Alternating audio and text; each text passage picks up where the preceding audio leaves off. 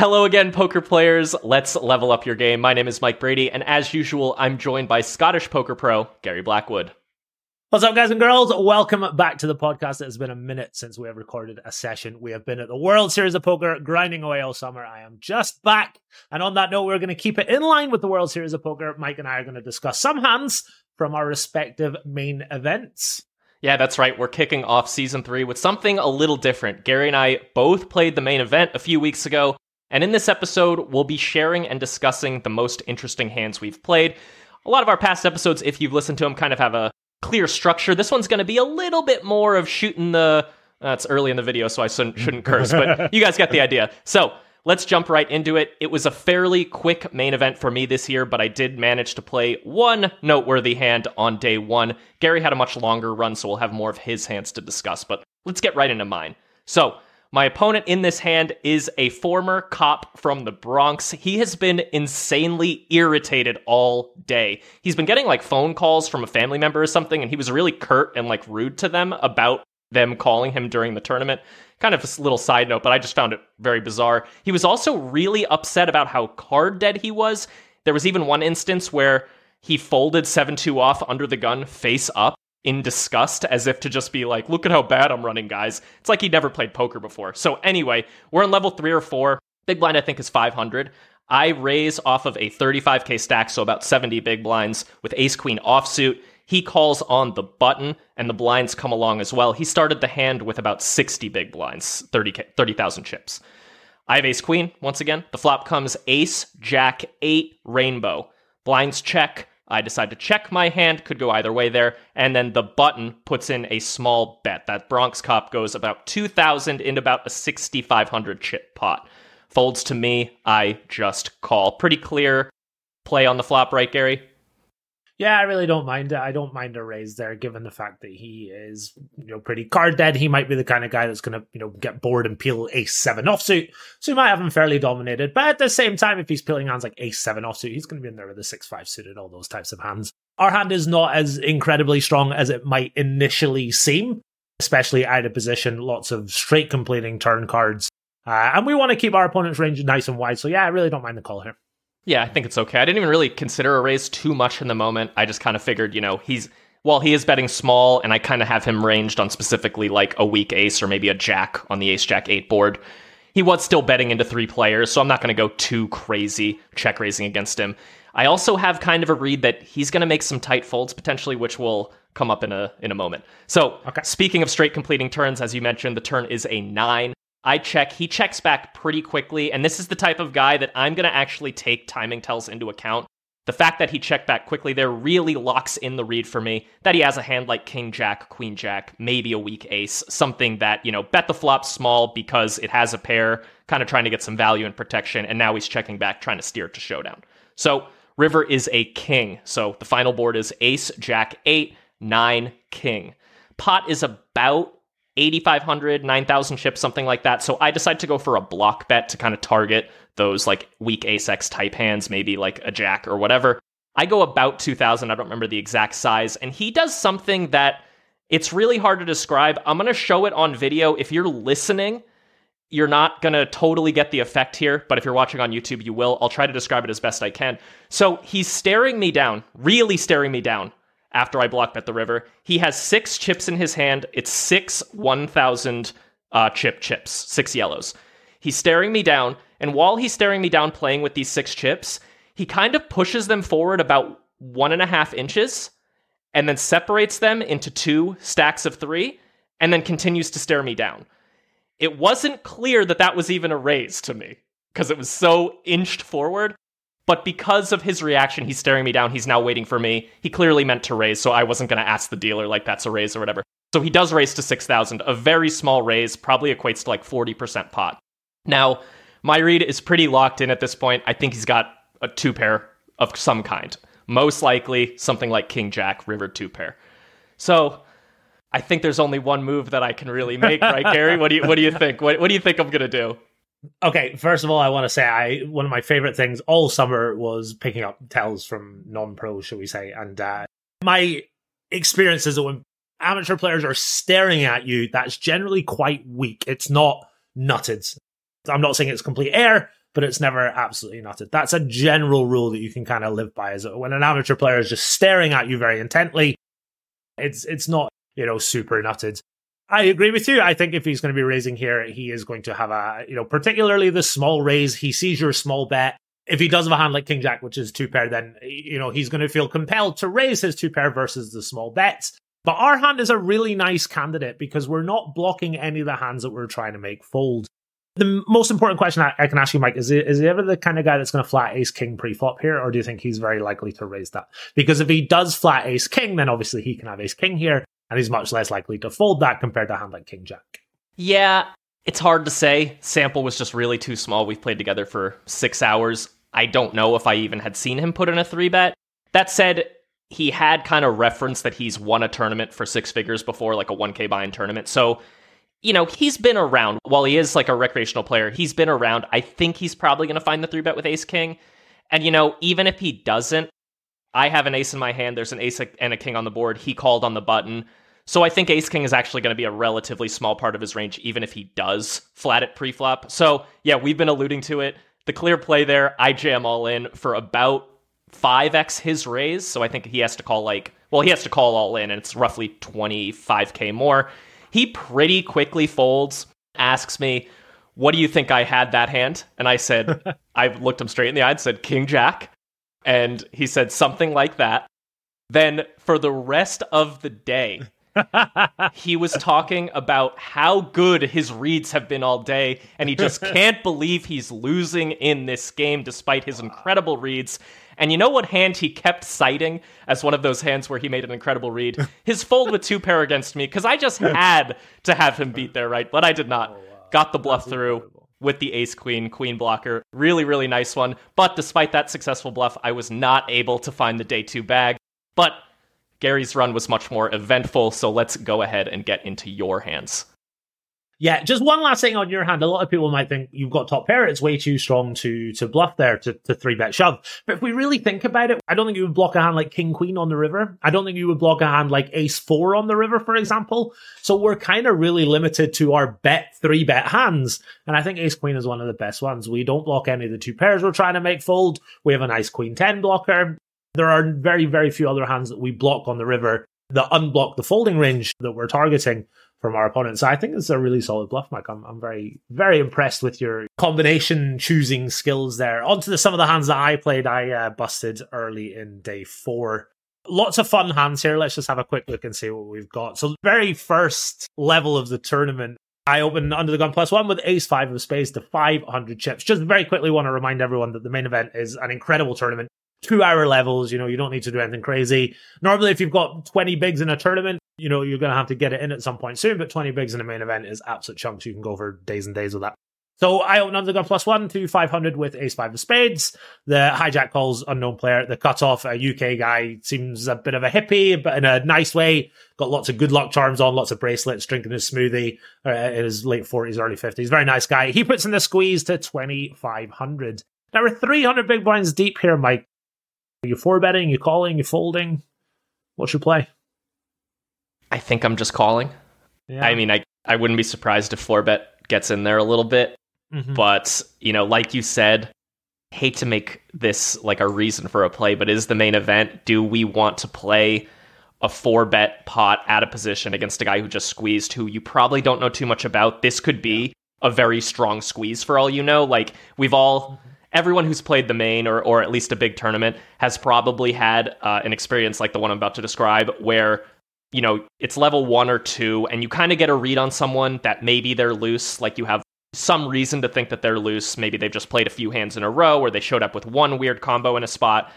But then you go on to play with them for 3 or 4 more levels in the day and it turns out they're actually kind of nitty and it was just card distribution early on. Yeah. So without knowing anything about the cutoff, do we really want to play a 4-bet pot out of position, 300 blinds deep, when calling is a solid option also? I would say maybe not. That said, I mean, maybe ace 5 suited is like the best 4-bet bluff combo here. I'm actually not positive. I'd have to look it up. So, I really think it could go either way, and I think erring on the less variance path is a solid option. Yeah, I think ace five suited, ace queen offsuit, they'll make it in some, but as you say, I just low variance, play ABC. Call and flop three of a kind. The flop comes down 8-5-5 2 diamonds. One heart, I think it was. I have ace five suited. I check and my opponent bets. He doesn't bet small either, if I recall correctly. He bets around about half pot. We're raising here immediately with the flush draw out there, or are we just calling? I think I do find the raise here. I think he's just always going to call this check raise with like kings, queens, jacks, and then he's almost always going to call the turn if it's safe.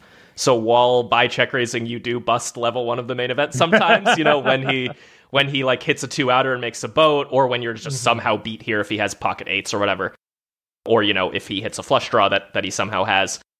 I think there's just so much value to be had that I would be putting in the check raise. That said, of course, check calling has a lot of merit too. It really does suck to check raise and have the turn come a diamond, or especially like the queen of diamonds or the jack of diamonds or something where his overpairs, connect a little bit and make a boat as well. So I know you do check call, so I can't blame you for doing that. But I feel like this is one that we really just want to put in the raise quite frequently. I think you're being very, very nice to me here. I think this is a very, very clear check raise. And as you alluded, nobody wants to bust on day one of the main event or lose a big chip stack. I played my hand a little conservatively here, way too conservatively in hindsight. I think we should bust out the check raise, make it something like 10.8, 11k, something like that. He's not folding an overpair. He's not folding a flush draw. He's not, as well as I give my read, he's not the kind of guy that's just going to barrel off with ace king here. So it's not like, we lose a potential barrel on the turn from our opponent. I think a very, very clear raise on the turn. To that point, you kind of alluded he may not be the guy who's going to be barreling like ace king and the bluffs. A lot of people won't barrel the overpairs too. Like they'll be kind of pot control-y with the overpairs more than they should be, although it would be correct to do so in this case because you have trip fives. But I could totally see a lot of non-pros in the main event. They even when they get a safe turn, they're just checking back with jacks through aces here some of the time. So if you're not even going to catch bets from the top of their range on the turn and river, I think we got to just start pumping the pot now ourselves. I think you're absolutely right. And even more so, when the flush completes on the turn, they're going to, check back a lot of their pairs, which is exactly what happened. The turn rolls off the 10 of diamonds. I, of course, check. My opponent checks back. And the river is another 10. So we make a bit of a weird full house bottom boat here. 8-5-5-10-10. What's your player here on the river? Are you betting big, betting small, check raising? What do you think? Yeah, this is an interesting spot. I don't go for check raise because I don't really see us catching too many bets on the river here from both bluffs and value hands. I think they might check back again with an overpair. I think they may not go for it with a bluff. They may not even have that many bluff combos to go with here, like a jack-9 suited or whatever. I think a lot of non-pros early in the main event squeezing preflop just don't even have those hands ever, or at least very rarely. So I think check raise is kind of out.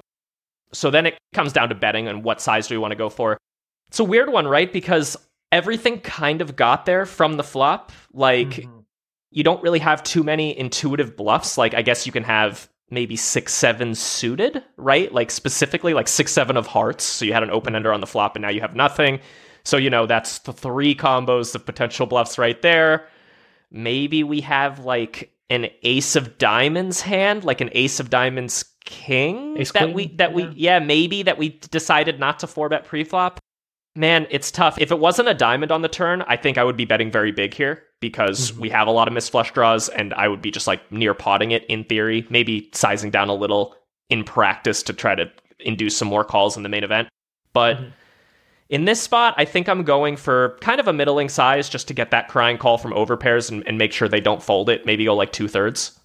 Yeah. So my thought process here was, it's very unlikely my opponent bluffs. If he's not going to bluff the turn, it's very unlikely he's going to just bluff a hand like King, Queen of Spades on the river, for example. And I feel like my opponent's range is very inelastic. And what I mean by that is that anything that we'll call 1/3 is going to call 70%. People are not calling with ace high in the main event on the double paired, double flush board. So I'm targeting the overpairs, maybe the pocket nines. Those are the types of hands. And I feel like they're going to call 1/3 and they're going to call 70% as well. He's just going to shut his eyes and call with, 2 black kings, for example. So I went with the 70% size. I don't think betting 1/3 makes much sense. I don't think checking makes much sense. Very similar to what Mike said on the turn. If he's checking back a hand like aces, kings, queens, jacks on the turn, it's certainly possible. The flush is there. The board is double paired.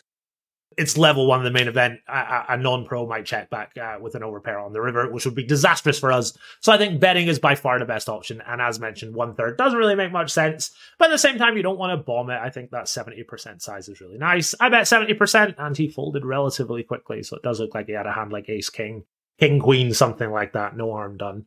Yeah, it makes sense. Yeah. One other option I want to present on the river is maybe going for like 1/10 pot. Maybe that's a thing. Because I could see some hands in our range wanting to do that. Let's say like pocket nines would really like to bet 1/10 pot to kind of prevent facing a bigger bet and maybe get that crying call out of an ace. So if you are going to set up a range where you're betting big with some hands and like a 10th pot specifically with others, like that really, really small block, maybe it would make sense to have the ace-5 in that small block size. Not sure, but I think not having that strategy is probably fine too. Yeah, I think versus a pro, I'd be much more inclined to knock in the 10% bet, but versus a non-pro, I think just 70% try and get that call from, the queens or the kings or the aces. But no harm done, he folded very quickly. Yeah, real quick to flesh that out, because I know a question on our listeners' mind right now is why would you be more likely to make that play against a pro? Because a pro is going to play correctly versus that. So when we bet, 10% or 20% versus a pro, they're going to have some bluff raises, for example. They're going to have some value raises. A lot of the times you're not missing value versus a pro, whereas if you bet, 20% versus an amateur and they snap call with a hand like aces or kings, you're missing a ton of value there when they're just always going to call the 70% bet. So pros are going to play correctly versus the very small bets, and non-pros not so much. It is a fantastic weapon to have in your arsenal versus amateur players, but I feel like not necessarily in this spot. Yeah, that makes a lot of sense. All right, on to your second hand. Let's hear it.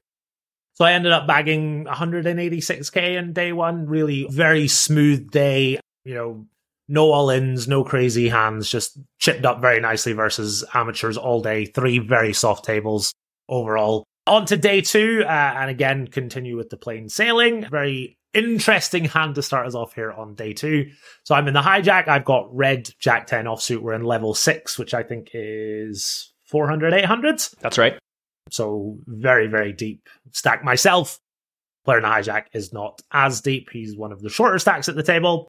What I like to call a true recreational, a true non-pro, because a lot of non-pros these days have got a very good idea of what they're doing. They're almost semi-pros themselves, but this guy is a pure non-pro. And I mean that in the nicest way possible. I'm not saying anything derogatory about him. It's, he's just not. Poker is his side hobby, and he's not spending time looking at solvers. That's what you're trying to say. He's not looking at the Level Up podcast. That's exactly right. So I opened the red jack 10 offsuit, and he calls in the big blind, and the flop comes down. Queen 9 deuce with 2 spades. My jack 10 offsuit is red. And he snap leads 6k into 4,800s, all the while looking me dead in the eye. Like a little uncomfortably, intensely staring at me. Now, it's really important to note his stack size here. He starts the hand relatively short, and after he leads the flop for 6k, he's only got about 20k behind. So my question to you is, on the one hand, we're in position with an open-ended straight draw, but on the other hand, this is a huge bet, and we can expect another shell on the turn. What's your play? I don't think raising is optimal here. I don't think we have much fold equity. Can we just go ahead and silently fold and never tell anyone? Or, what do we do here? Well, but before I answer that question directly, I do want to note, so last hand, we were talking about how that recreational player staring you down often is a sign of weakness or is potentially a sign of weakness. I will say, just putting myself into the perspective of this opponent, which is something I highly recommend all of our listeners do when playing against recreational players, try to kind of get into their mindset a little bit and think about what they might be feeling. It could help you kind of sway some close decisions one way or the other. This is day 2 of the main event. It's probably a big tournament for him, a big spot. He came into the day with not that many chips, and now early on, he's in a situation that very likely is going to put his tournament life at risk, right? So I think his staring you down here, not necessarily a sign of weakness. I think it could definitely also just be a sign of like, this is it. Like, this is going to be my all-in the main. Let's see what this Scottish pro is going to do right now. Let's see if he's going to put me to the test for my tournament life here. I think he's going to be very intent in this pot. So I don't necessarily think this is weakness. I definitely think this could just be a hand like a queen that is always calling off versus shove. So now to answer your question directly, I don't think I'm folding here, especially with that read. Like, I think we'll often stack him if we hit. And if we often stack him, I think it becomes like a slightly winning call. And then, once in a while, I guess we will get a chance to profitably bluff on a future street, although those two things kind of contradict a little bit, right? Yeah. Like, I think we're going to stack him if we hit, and I think we'll be able to bluff him if we don't. So I could definitely see like your point of like maybe silently folding and just kind of moving on. It's probably fine, actually. Like, I can't imagine this call being terribly profitable, but I also can't imagine it being really bad. I feel like it's close, and honestly, your poker career is probably not going to be maked or breaked by how you play a spot like this, right? Because it's just really close, and it's kind of a rare spot. Yeah, I think you're right. I think maybe just fold, given the fact, if he has a flush draw, we only have 6 clean outs now as opposed to 8. It's a big bet. We're not going to win that much more money if we get there. On the other hand, we are in position. So you say he's taking a random stab with a hand like King 10, and then the turn comes to 4 and he checks. I can just put them all in and, make him fold a hand like that. So there's pros and cons. I think it is very, very close. I think it doesn't really matter what you do here. Any bigger, I'm certainly folding. Any smaller, I'm certainly calling. We do make the call. The turn is just the most glorious red king you've ever seen in your life. And he instantly bets 14k into 16k with about 6k behind. How long do you take before you put this sweet old man all in for his last 6k? Probably only 10 seconds or so. Yeah. I think I give him the am I going with this one? Okay, I am. And then all in. That's probably roughly the time I'm taking. Yeah. I mean, I thought he's just never folding in a million years. I took about 5 seconds and put the rest in. And he snap folded. He snap folded for 6k more. I couldn't believe it. We had a very fun moment about 30 minutes later when he told me that he had 2 pairs. Dude, that's incredible. He might have been priced into call, with 4 outs. It's close at least. Yeah, I mean, there's no way he ever had 2 pair in a million. He snap bet the turn, I snap all in, he snap folds, he looks very embarrassed. And later he tried to tell me he had 2 pair. And I had to sit there and be like, wow, okay, yeah, I felt really bad for the guy, but clearly bluffing his ass off. Didn't expect the fold, so I just instantly put them all in, and he snap folded. Yeah, amazing. Pretty interesting. Yeah. So day 2, kind of up and down, but only within 40k or so. I started the day with 180. I was 220, 170, 220, 180, 210, and so on. And just for a little context for the listeners, on day 2, 180k in the main event is going to be well above average. Average going into day 2. It's going to be about 100 or 90k or so, right? Or maybe even a little less, more like 80. So even late day 2, I would say average is going to be about 120, 130. So the swings Gary's talking about, he's swinging between a double average stack and a little more than average stack. So he's got absolute piles here and well over 100 big blinds as well. So yeah, while it is a bit of a roller coaster day, he's kind of on a roller coaster at the top of the roller coaster, going up and down. So. No big swings downward. Absolutely. 180k is 18 bigs. More, it's 20 bigs when you're in the money. So it's absolute piles in the middle of day 2. Okay, moving on now. Still in day 2, level 9. The big blind is 1500. I've got 200k to start the hands. Don't think I played this one brilliantly, but you guys can be the judge of that. So I open under the gun +1 with 8-7 suited. To 3k, I've got a relatively soft table, not very much 3-betting going on at all. Lots of not great players in the blind, shall we say, that I want to play with, so I think the raise is fine. And then the guy next to act, a very tight player, he then puts in the 3-bet. He makes it 8,500 to go. He's got 120k at this point. And then the cutoff, who is an American pro, he cold calls off of about 90k. He had played really ABC, pretty solid stuff up until this point. I don't think a cold calling range here is a bad thing by any stretch of the imagination. It's a little unorthodox, but I'm certainly not saying it's bad. It falls back around to me. Mike, pretty clear appeal here with the really good price that we're getting. Very undominated hands. I think pretty mandatory. From what I've seen in, optimal preflop ranges in general, whenever you have these potentially mixed frequency opens with low pocket pairs or suited connectors, there'll be relatively low frequency raises from early position, even in tournaments a lot of the time. But when they do raise, they always call the 3-bet. Now that would be heads up. We're going 3 ways here with that cold caller.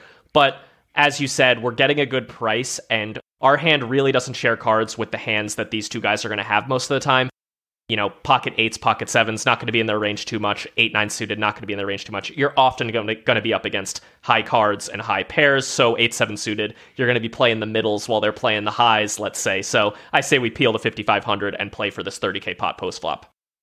Yeah, that's exactly what I did. As you say, a very undominated hand. Our two pairs are very clean.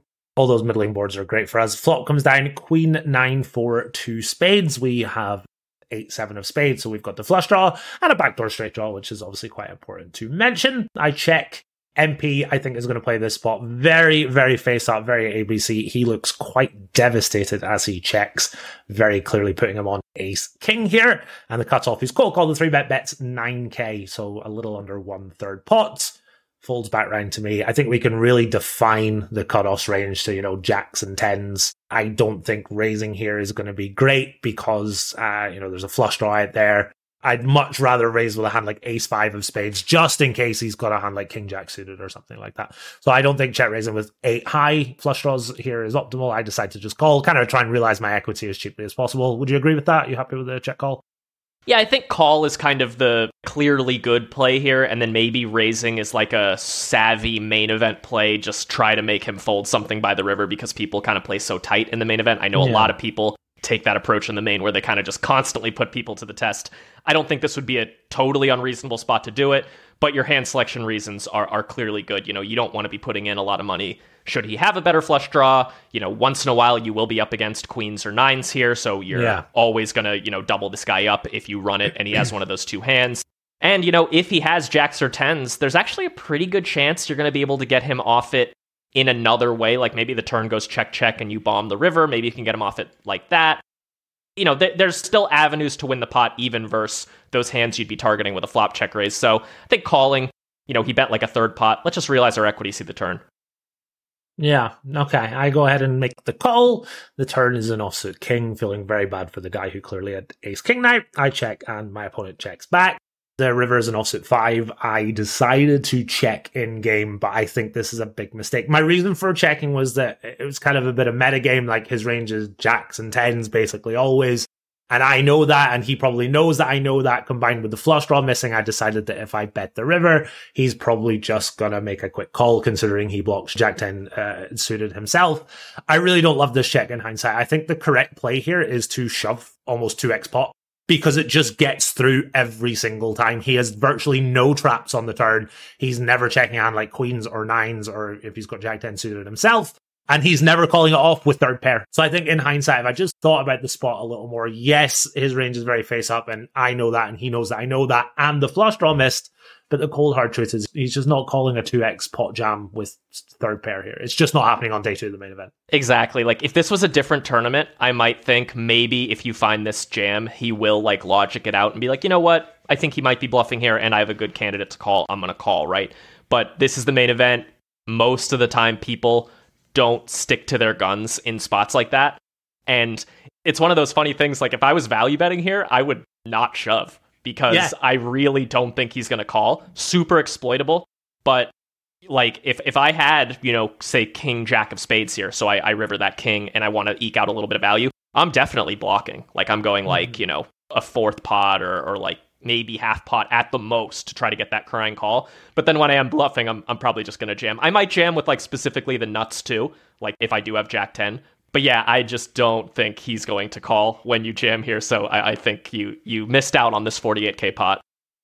Yeah, I think you're absolutely right. And one thing you say about, using exploitative bet sizes, we're going to come to that in another hand, which I just echo exactly what you've just said there. Okay, moving on now to day 3. I have bagged about 230k, slightly more than what I came into the day with, which obviously very happy, just chipping up ever so slightly. This hand is a very fun one. On level 12 of the main event. So MP opens. Very nice guy. Came up to me at the end and told me we had a lot of fun playing with each other. He's a professional. He opens an MP. I am in the cutoff with Queen 10 of diamonds. I am mainly 3-betting this hand because it's really nice. You fold out hands like Queen Jack offsuit, King Queen offsuit, Ace 10 offsuit. Lots of dominated hands that you can make fold. But I think calling sometimes is fine. The big blind has to come in with hands that you very heavily dominate. So there's kind of pros and cons to flatting it and 3-betting it. So the big blind comes along as well. A very nice Italian player. We go three ways to the flop, and it is queen, queen, deuce, rainbow. So flopping three of a kind. MP is going to c-bet here into two people. He bets 5,500 into 20,000. I don't think my hand wants to raise very often at all. If we do want to have a raising range here, we can use hands like ace, queen, and pocket deuces. Queen 10, as mentioned, sometimes dominated pre-flop, so I decide to just call. And then the big blind busts out the check raise. He makes it 20k, so it goes 5,500, call. The big blind makes it 20k. MP calls, and I call. Very standard so far, Mike. Happy with everything so far? Yeah, I think I play it the same with, the 10 kicker. I don't think I'm doing really much raising in position here, and we kind of want the big blind to come along with some sort of hand, like a pocket pair or ace high. Then again, getting him to fold a pocket pair and those two sneaky outs to make a boat that beats us isn't bad either. That said, I think just calling, kind of keeping the middle position raiser's range a little wider, keep some of his bluffs in, which, he's quite likely to have a bluff given that you have one of the queens. So yeah, I think I just call, kind of see what happens. And then once the big blind raises, I'm honestly not even that happy about the hand. At this point, I'm certainly not folding, but I already think that there's a solid chance we're beat. So, just proceeding with caution, but calling for sure. Yeah, so when the big blind raised, I was kind of loving life, because the big blind's got hands like, queen 6, queen 7, queen 8, queen 9 of the suited variety, of course. But then when it goes raise, call, kind of not loving it, because obviously the early position player has got a lot of ace, queen, king, queen, those types of hands. We can still be beating, the big blind's range, a lot of queen X that we dominate, random bluffs, and obviously MP can have hands like aces and kings and jacks and stuff like that. So we can still certainly be ahead. This is where it gets very interesting. The turn is an offsuit 4, full rainbow board now, and it checks to me. What's your play, Mike? Yeah, I think there's only two options that I'd consider here, which is either check back and kind of play a river, see what happens, or bet very small and kind of try to eke out some value from hands like aces and kings, eke out some value from a worse queen. Then again, if I do that, I'm probably checking the river should I get called. And if it goes check around on the turn and then checks to me again on the river, I get to kind of put in a bit bigger of a bet because I'm more confident that I have the best hand. And I think I will get bluff caught by aces and kings, a weaker queen, a good amount of the time. Because I think after this action on the flop, hand like aces or kings from MP or a hand like queen 5 suited from the big blind, they're all kind of a little nervous and not super thrilled to put in a lot more money three ways. So they very well might check around again on the turn and then check to you on the river. And then you could go for kind of a chunky bet on the river, say half or 2/3 pot, a little chunkier than we would get to bet on the turn. So I think we get more value when we're good by checking the turn and just betting the river. And I also think we are just beat here sometimes, and I'm not that thrilled to put in another bet on the turn. So I think I lean towards checking, but I think betting small, 20% pot, 30% pot seems pretty reasonable too. Yeah, I think there's merits to both. When it checks to me, I kind of feel like we do have the best hand. Not always, but certainly not never. So maybe that sort of small bet to get the value from. But then again, it's gone raise, call, or aces or kings putting any more money in the pot. The answer is probably not. So with that, if MP is just going to check fold with a hand like aces or kings, because I have no bluffs in this spot. I mean, my betting range is queen X and above. So I actually think checking is the best option, because MP is just going to fold hands like aces and kings and jacks. The river is an offsuit 6, so it runs out queen, deuce, 4, 6. And the big blind bets 50k into 90k off of about a 100k stack. MP has got us both covered, so big blind bets out 50k. MP calls. What are you doing? It's a horrible spot now, surely. Yeah. Oh, man. This is just brutal. It's one of those spots that I would be like, I can't believe I'm in this spot in the main right now. I think we can find a fold. We're getting a pretty good price, where we basically need to be good here ballpark 20% of the time. I don't think we are, though. I think the big blind's going to have a better queen sometimes and occasionally a full house. I think a better queen is a little bit more likely, especially because I don't think people find the squeezes pre-flop with ace queen off as much, or even suited as much as they should. So this guy's going to have more ace queen than, the computer would, for example. And then when MP calls, I don't know if he's getting sticky with you behind with aces and kings. I'm pretty worried about him too. So unless you're up against like, it's almost hard to even think how you could be good. Like, the big blind would have to have like queen 7 and be finding kind of a weird bet, and then MP would have to be calling with like aces, which both of those things I think are somewhat dubious propositions, and then needing both of them to be true makes it, I think, go into a fold. If the big blind had bet and then MP had folded, I think we can flick in the call. Although I'm still not like fist pumping, that's for sure. But I think I'm flicking in the call. Yeah.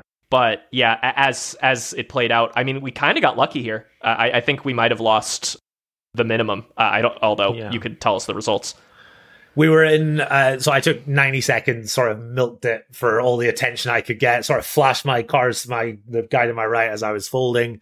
And I was in precisely last place. Middle position had pocket deuces, and the big blind had queen jack offsuit. I was really quite surprised. I thought we'd be beating the big blind. I expected him to have a hand like, queen 7 suited, queen 8 suited quite a lot here. But alas, we were in precisely last place, and we kind of lost the minimum. It's such a frustrating hand in the main event because obviously, you flop trips and you're against 2 players. You usually expect to win a nice pot, but very disciplined fold. I'm quite happy with the way I played that one. Some of the hands we've spoken about so far, I'm not loving the way I played, but really happy with the way I played that one.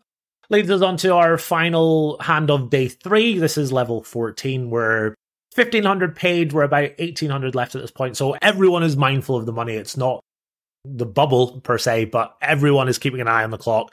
The 20 big blind stacks are now getting on people's nerves by taking 40 seconds to fold, and so on and so forth. So this is, really close to the money. And the button, American player, professional, I would assume, played with him for a couple of hours, nothing extraordinary happening in that time. He opens the button to 12k at 5k big blind off of about 115k.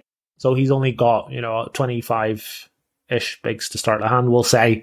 I'm in the big blind. I defend Jack 8 offsuit. Flop comes down Jack 8 7 rainbow, and he bets 15k into 32k. I would normally expect 25 bigs, unless we'd expect some smaller bet sizes to go in on virtually every texture.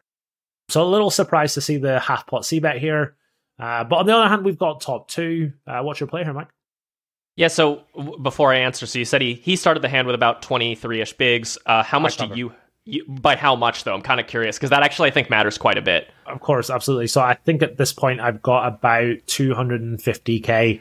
So yes, so you've got like 50 bigs, and as far as the kind of bubble dynamic here, you could run a bluff on him, be unsuccessful, and still have quite a good stack that's quite likely to make the money, or has a good chance at making the money.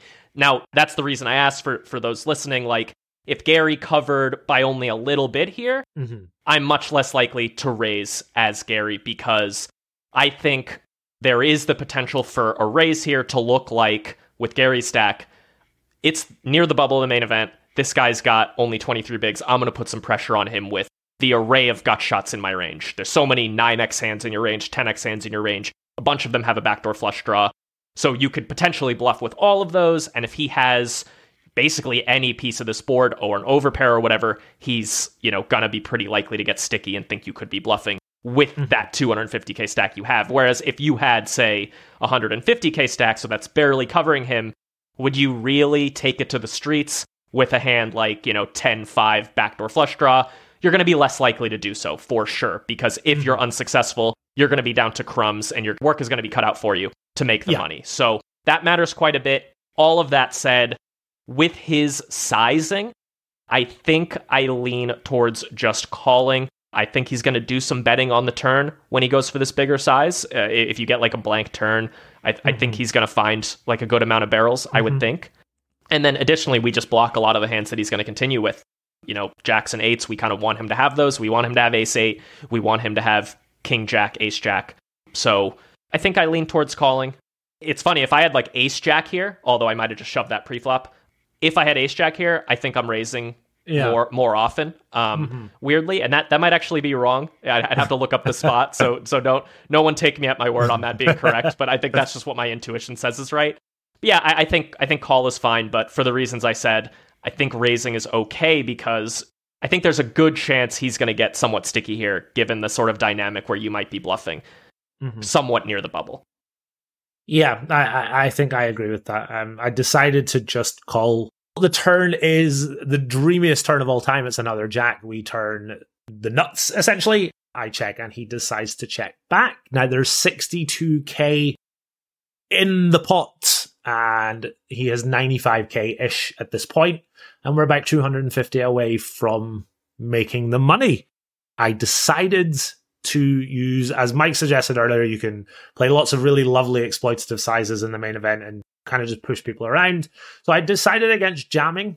95k was his stack size. So a jam, in theory, is certainly reasonable. It's not a huge overbet. It's 1.5x pot. But if we jam, he is much more likely to fold hands like pocket nines, pocket aces, ace eight, all those types of hero calls that he could normally make. People are much more inclined to fold those. So I decided that I was going to shove all my bluffs, all my king nines, my 10-5 suiteds, all those types of hands, my 6-5 suiteds, etc., and make him fold those overpairs, etc. But I chose a very exploitative 73k into a pot of 62k, which means that if he calls, he's still got some big blinds to work with, and he's much more likely to call as opposed to me jamming. What do you think about my size, Mike?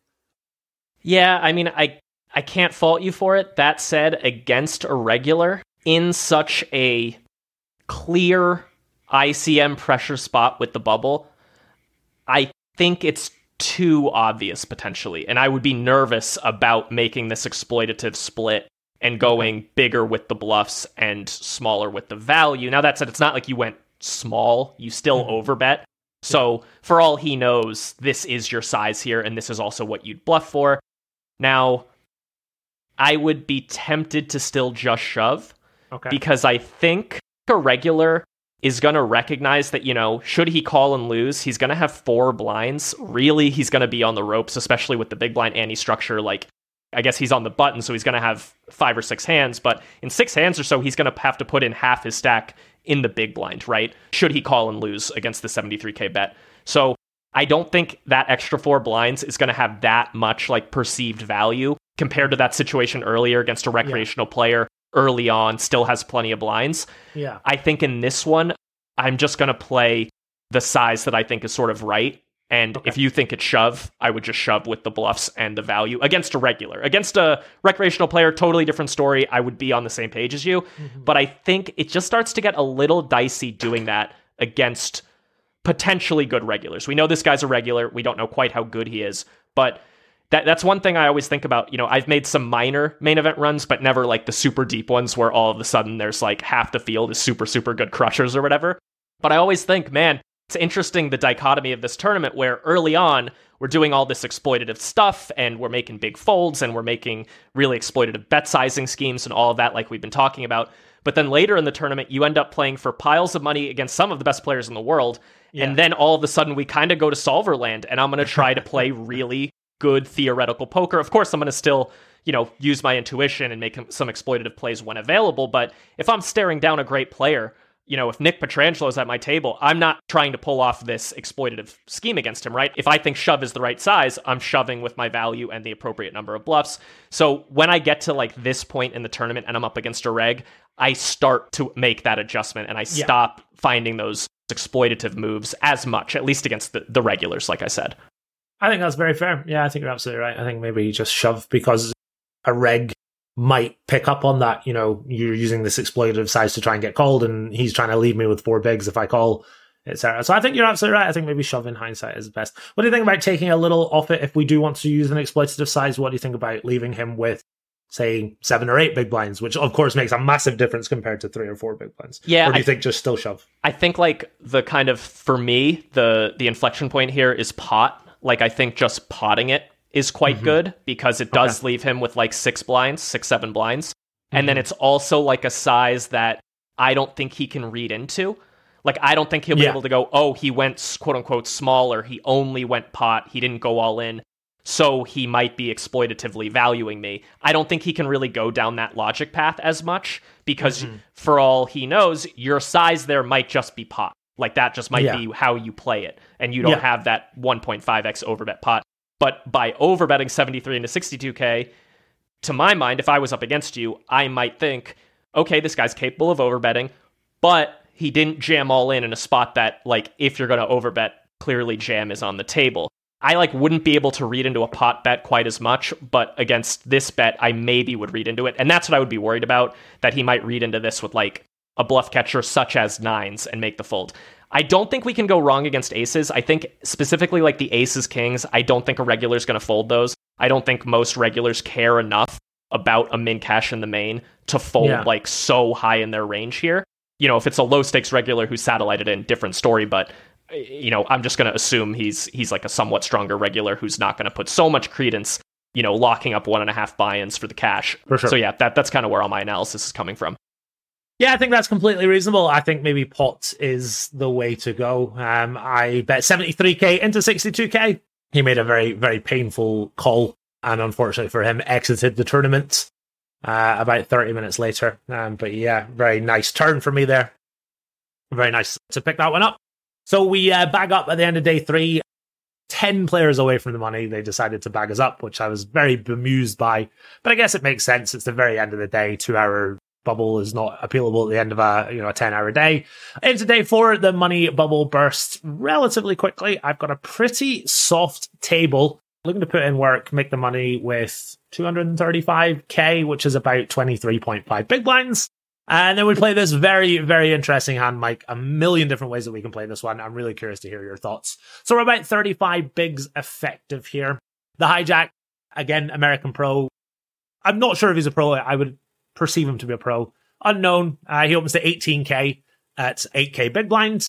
I'm in the small blind with King Jack of Diamonds, 35 bigs effective, decided to flat.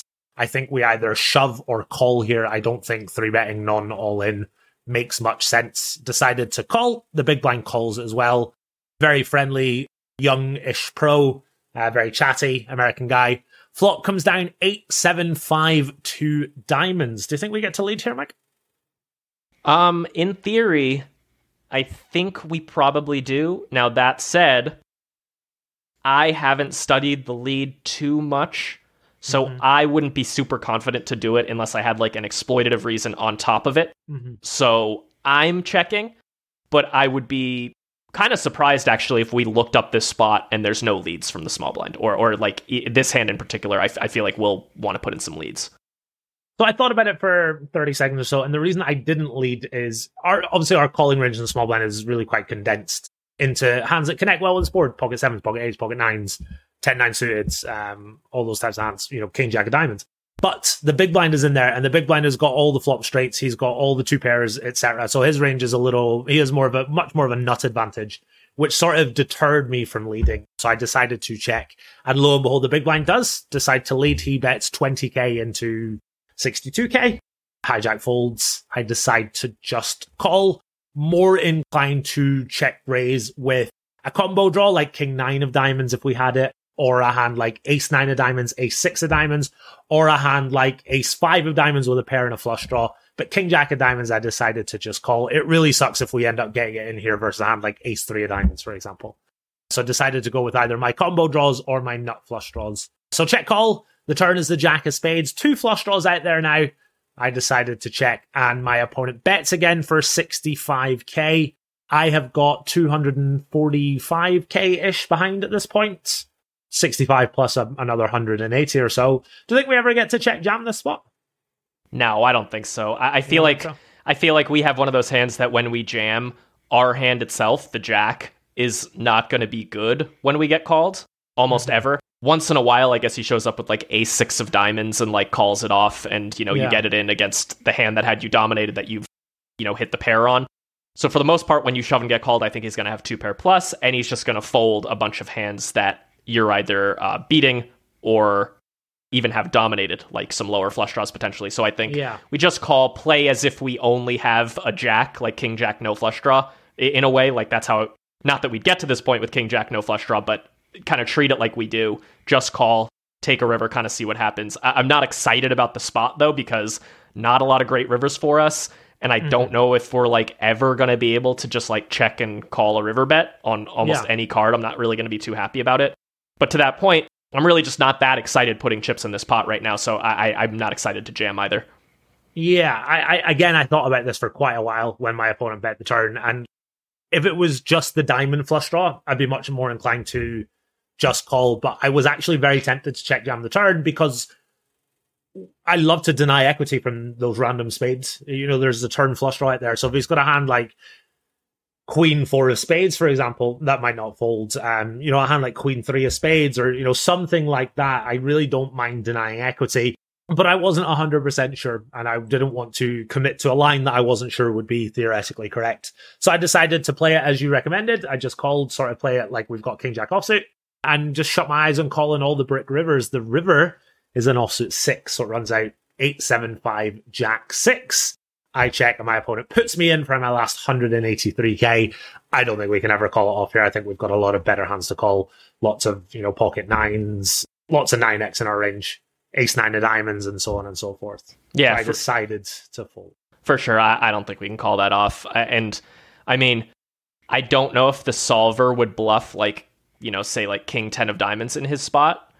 But even if it doesn't, which makes our hand like a good call if he doesn't bluff with the cards we have, I think in practice, if the big blind gets here with King 10 of diamonds, he's going to bluff it. So I actually don't want to have the King of Diamonds. This is something that has thrown some people off, like how much the river blockers impact things when it comes to missed flush draws, where like it's kind of counterintuitive, and we're going to get questions in the comments just if I mention this, but I'm going to do it anyway. Oftentimes, you actually want to have the high missed flush draw when bluff catching on the river, like with a pair, because they're not supposed to be bluffing the missed flush draw. But then in practice, people do bluff the missed flush draw, so it becomes bad to have them again. So like in computer land, it's often good to actually block the missed flush draw that the computer opponent won't actually bluff with. But in practice, the humans look down, see that the only way they can win the pot is by shoving, think they can represent something, so they go for it. Yeah, absolutely agree with that. And a lot of us might follow up that initial question with, well, you know, he only has diamonds to bluff with. And that's strictly speaking not true. So if we really think about this spot, he gets the lead from the big blind because his range holds the nut advantage. He's got 9-6 suited and 6-4 suited that no other player has. So he's got lots of bluffs here that don't contain diamonds. You might think to yourself, well, he's only got diamonds, so surely he has to use those diamonds as bluffs. Queen 6 of hearts, 5-3 of clubs, loads and loads of combos that he actually gets to choose from. Mike is absolutely right. You know, generally, a lot of times you don't want to bluff the missed flush draw. So please don't think that he only has a missed flush draw to bluff with. He gets to lead really wide on the flop, and his range gets to choose a lot of bluffs from that as a result. Yeah, and just one other point to how, like, in practice is going to differ from the computer. So you were talking about how he has, you know, the 5-3 suited that flops bottom pair but leads anyway because he's, like, has that nut advantage, or the other hands that you listed that end up still being nothing or, like, a bluff on the river. That said, in practice, humans don't find those leads as much as the computer does. So he's probably going to have fewer of those, you know, one pair hands that you beat that he's going to bluff with on the river, or total misses that you beat that he's going to bluff on the river. Just because he's a human, he's not a computer. Yeah. He's not going to get to the river with them as often as, you know, the solver would. I would normally agree with that, but when he leads, I sort of think that he is capable because he has led. Sure. So I think a lot of people are just going to snap check with Queen 6 of hearts. They're going to snap check with their flop straights. But when a player does find that lead, maybe they are capable. I just don't know. I wish I'd played with the guy a little longer. Interesting to know, we have a mutual friend and he got in touch on Discord and told me that he had any guesses. I'm going to guess Queen 6 of hearts. Screw it. He had Jack 9 offsuit. He rivered me. He made the straight. Damn, and you would have won the pot too, because he's checking that back every time on the river if it's not the card that gives him the winner.